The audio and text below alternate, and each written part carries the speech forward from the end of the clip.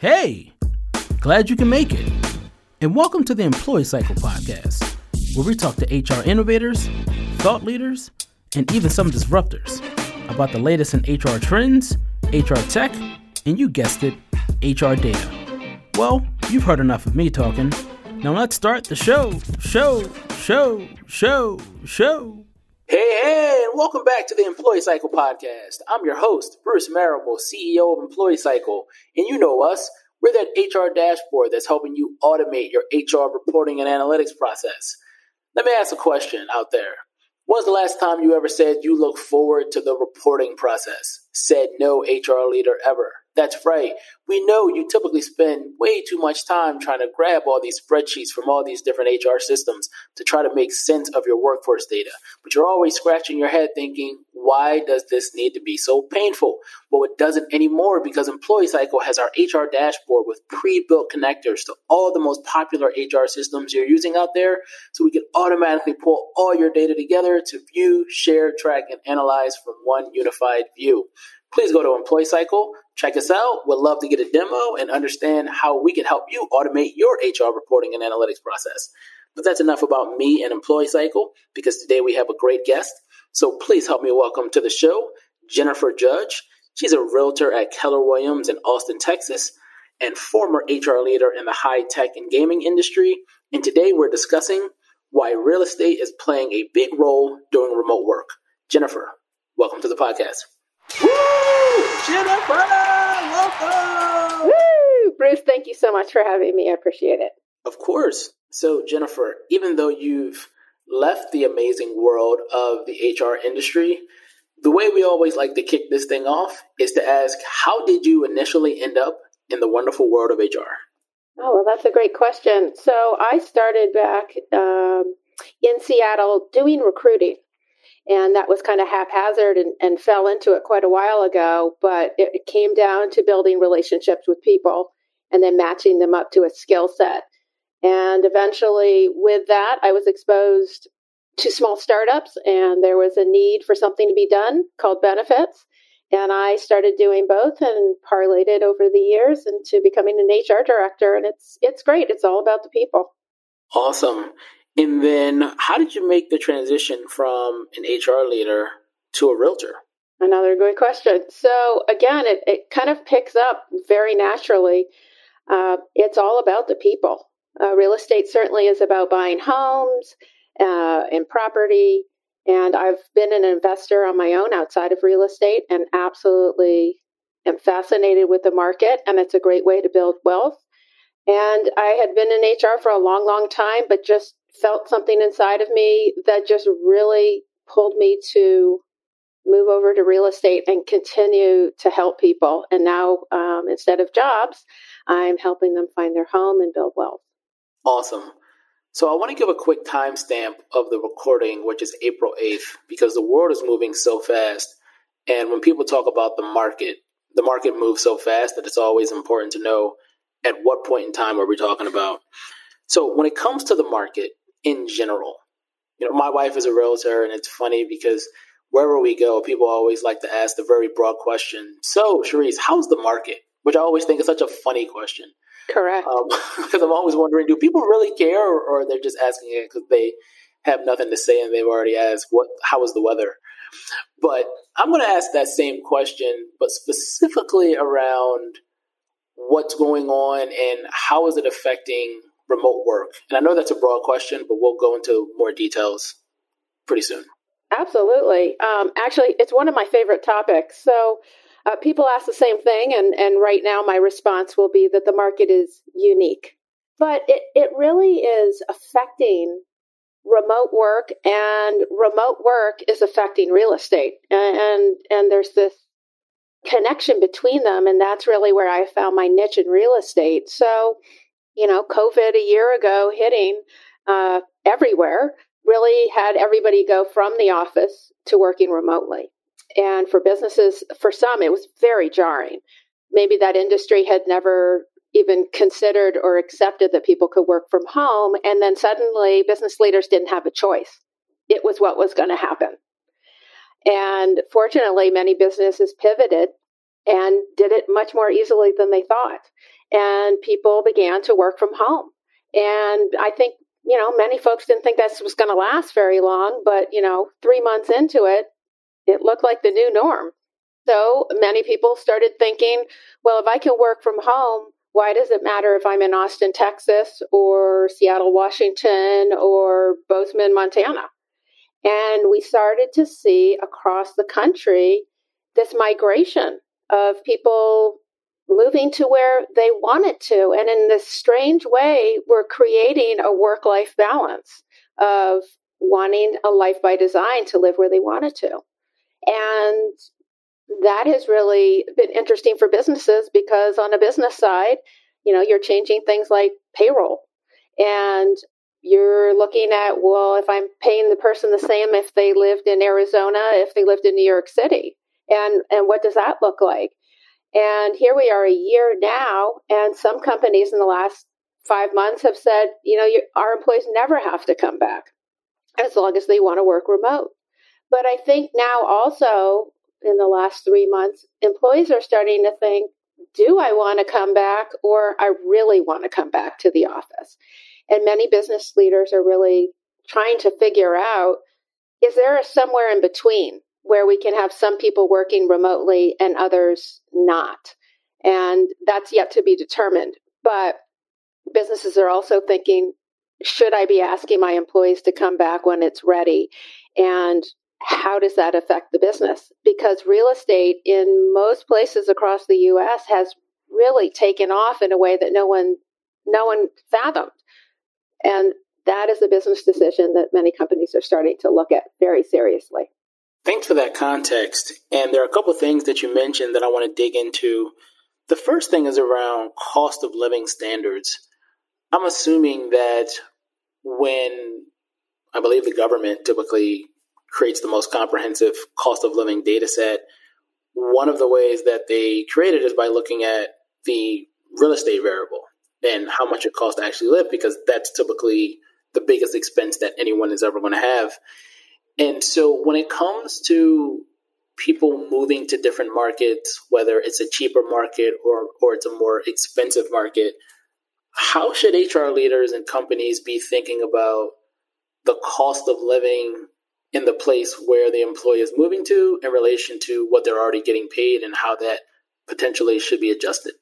Yeah, that's a big question, and it really depends on the industry. I was just reading a report today about the different sectors and the different, cost of living and how it's affecting. And for instance, if you take a group like engineers, some cities are stepping up to the plate and are able to pay accordingly, where the service industry is definitely feeling the brunt of not seeing giant pay increases. And we see this in the news, and I don't have answers for that. But from a business point of view, and maybe I could caveat that by saying, if it's okay, let's focus a little bit on high tech and gaming, because that's the industries that I know, and I don't want to speak to what I don't know.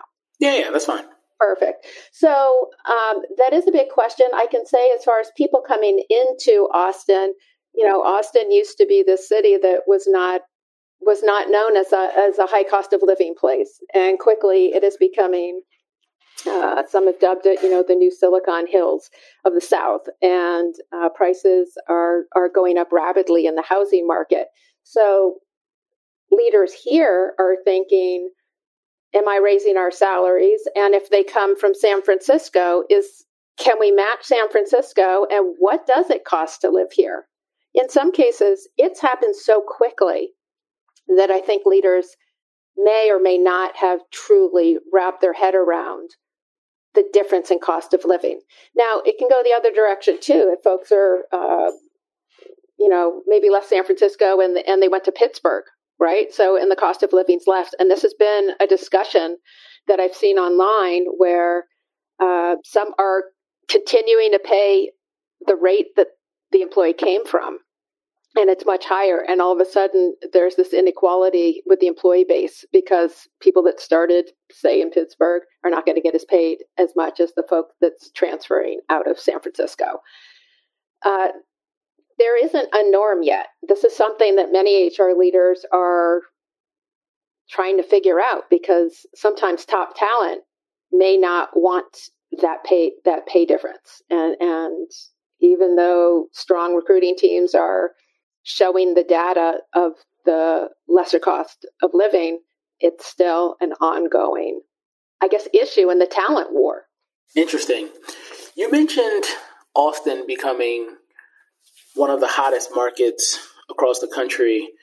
And I've actually never been to Austin, but could you explain the makeup of Austin in regards to a city versus a suburb? And the reason why I ask that, because here in Philly, where I'm based, it's an interesting place and market where I'm saying, Sharice, my wife, work with clients where there are just as many people who want to move in the city as there are people who want to move out of the city to go to the burbs, since they're going to be working from home and they want a lot of space, which is then creating this market where you think, oh, I'm going to go to the city because everybody wants to move to the burbs.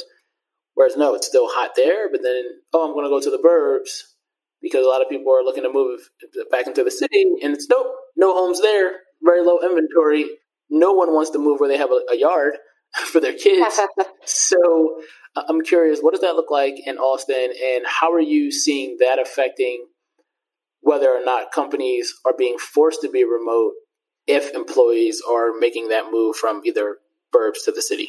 Right. Yeah, great question. So Austin itself is made up of a downtown, and we're really growing as a city, but, it's not huge. We're becoming a first-tier city, but still the size of a small-tier city. We have suburbs around, and for the most part, people have lived just outside of downtown within maybe 10, 15 minutes, all the way out to the suburbs, cities like Cedar Park and Round Rock, down south in South Austin. There's universities in the city, as well as Texas State just south at San Marcos, 20, 25 minutes away. And for the most part, this was not a big commuting town. I mean, 30 minutes was a long commute. And it worked really well that way. And there's a downtown sector, and I think that it was growing till just before COVID. It was popular and expensive. A lot of the millennials and just folks who didn't, they wanted to commute by foot or by bicycle. We're not a city that has a fantastic public transit system, so we use our cars a lot. But since COVID, everyone's kind of fled the city. The university, which is a huge part of the city, go Longhorns, students were also remote. And so the city was empty, more or less. People may disagree with me, but people did not, go downtown as much. And so that's starting to change a little bit, but it's become very popular to live in the suburbs, great schools, and then the Austin AISD also. It's not really suburbs. It's kind of urban living, but not in buildings and houses. It's part of what makes Austin so charming. People have been really good about locking down, but it hasn't been really a back and forth as far as, I think most people work out of their homes. And I think the big influx for our city isn't people who are in Austin. It's all the people that are coming to Austin. And, big companies like Oracle and Tesla, there's many, many other companies besides them that are just, pouring in, and their employees are starting to come in. And I think that is what's really affecting the real estate market the most, as well as now we're seeing clients who, instead of just those suburbs, are starting to look in other cities that are 45 minutes away to an hour to even farther, because they're thinking, well, maybe I only have to commute once or twice a week, or maybe I don't have to commute, but I want to be down here where all the action is and the cities are. And that is causing a real housing shortage, because prices are going up so quickly that some folks just are concerned, well, if I sell my house, I won't be able to buy a house. And I really want to stay in Austin because I like it. That's interesting.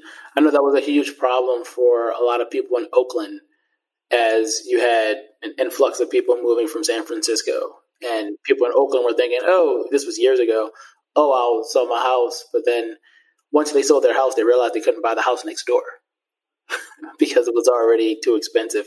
So with that being said, as if HR leaders didn't already have enough to do dealing with social injustice and COVID and safe cleaning in offices and hybrid work and figuring out what to pay people when they're moving back and forth to all these different places. On top of all that, do you think that it is the responsibility of HR and people teams to help educate their workforce on what's going on in the market? And if so, what does that even look like? How do they do that? Why is it important? Yeah, well, I'm a giant proponent of education, and that can come at a lot of different levels. So what I've been trying to do is to educate HR leaders, not so much educate, but have that discussion, right? So HR has had so many new tasks put on their plate, and quite frankly, they're exhausted. And I think that partnering with real estate professionals can be super helpful because we need to help in what this looks like. So we're helping people come in, our own clients as a realtor, but then also helping our employees. And our employees who are coming in to the Austin area or any other city where they're coming to their city, we need to, one, educate the HR folks so that they can educate their executive teams on timing, on availability of housing, on cost of living, so they can adjust their compensation, so they can adjust their benefits. What kind of benefits can a company put into place that can support their employees? For instance, I put together, it's a Zoom call that I work with HR folks, and I have a live call with a mortgage lender, and we meet with maybe 15 to 20 employees at a time, and we have a live Q&A session about what the market's like, what to expect, how to use a lender, how to get in place and qualified. And I think this really has helped HR teams because HR would love to answer those questions, but let's face it, they've got a million other things and they're not professional real estate folks. So feedback has been awesome because employees don't feel like they're being sold something. They get an opportunity to ask questions in an environment that's, not judging them or forcing them to do anything. And then in turn, in my opinion, they actually can get off that call, feel empowered, and then get back to work doing what they love because they don't have that extra anxiety. I mean, anxiety and mental health have just flown through HR and business in this last year. Not that it wasn't there before, but anything that an HR department can do to help relieve stress and anxiety is an amazing benefit add. That's awesome. And it sounds very helpful and valuable since a lot of people have no idea what's going on with the market. And there's so much financial information out there, whether it's stocks or home market or just investments in general. There's so many things that's happening so fast, it's really hard to keep up. So, Jennipher, I want to ask you one last question. If there was anything that you would want an HR listener to remember from this interview, if there was just one thing, because clearly we know that there's so many things going on through their mind right now, it's hard to retain more information around something new. But if there was just one key takeaway you would want them to remember from this interview, what would it be? Well, as a former HR leader myself, I absolutely would remind HR people that, A, you're killing it and you're doing a great job. But also to remember, just like we tell our employees that have reported to us, reach out for help. Come up with ideas, but don't feel like you have to take them on all by yourself. It takes a village, and HR has really just stepped up to the plate this year in a way that's overwhelming. And I want to also remember that our jobs are evolving, and some of these new areas are critical for our employees, and we just have to go with the flow. And like I said, reach out for help.